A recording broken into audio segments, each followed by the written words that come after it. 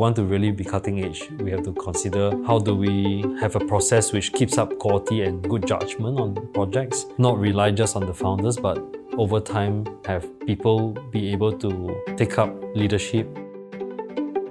Welcome to Stuck in Design, where our founders share candid conversations about design, creativity, and business. Let's begin.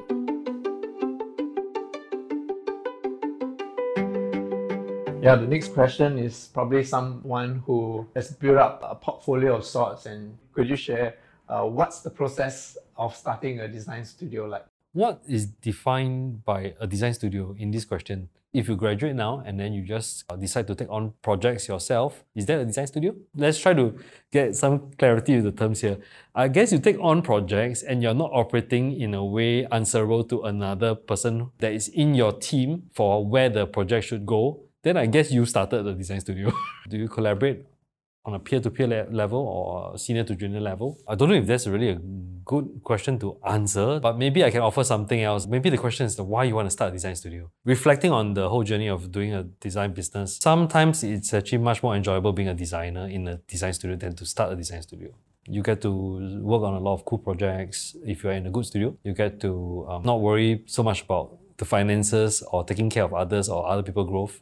Right, you just have to worry about mainly your own growth and whether your concepts are cool. And of course, after a while, you get to work with teams or lead teams, and then you have to learn some leadership, right? If you are referring to something that is beyond you yourself as a one-man design studio, fundamentally requires you to be passionate about building teams. You kind of have to like getting business, persuading people, teaching others, grow a team culture. You kind of have to like all of these things. And therefore the question is, should you start a design studio?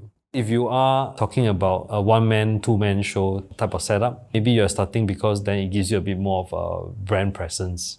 If you look at Stuck's systems and processes, even though we're just a team of 20-something, to keep it thriving, it's not as simple as take projects and work on it and then deliver, pay your employees money. It's not as simple as that, right? If we want to really be cutting edge, we have to consider how does the team as individuals grow?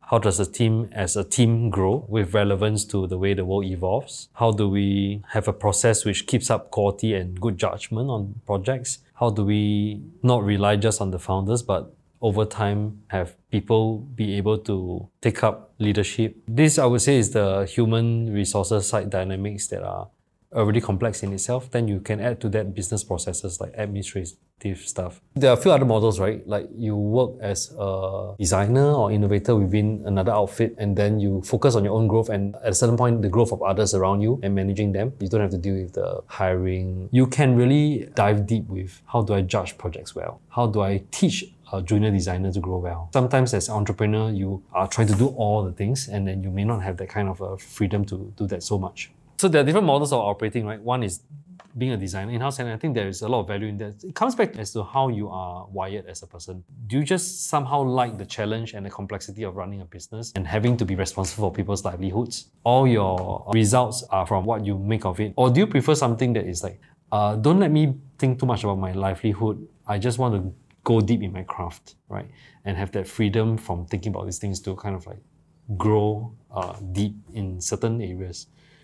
These are different paths, right? Starting a business sometimes gets overhyped as a glorious thing, or like, especially in this age of the entrepreneurial hype. We haven't talked about the other format, which is being a one-man show somewhat. That's the freelancer route, which is actually a really attractive route, to be honest. It pays relatively high.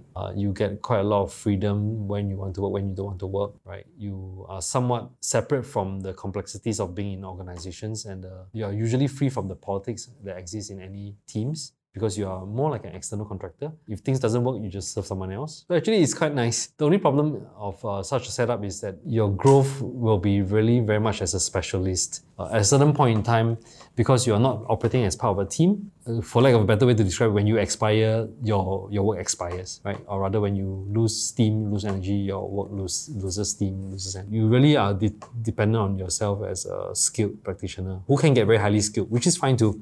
And then you chalk up enough earnings to retire early. But that depends on whether you like that, right? Some of us, we are doing a business, we are growing others, we are building a team, we're building systems because we we enjoy that process, and we don't see ourselves stopping even when we are a little bit more older. Right?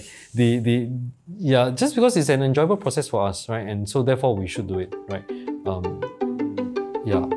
Thanks for joining us today, and we'll see you next week on Stuck in Design.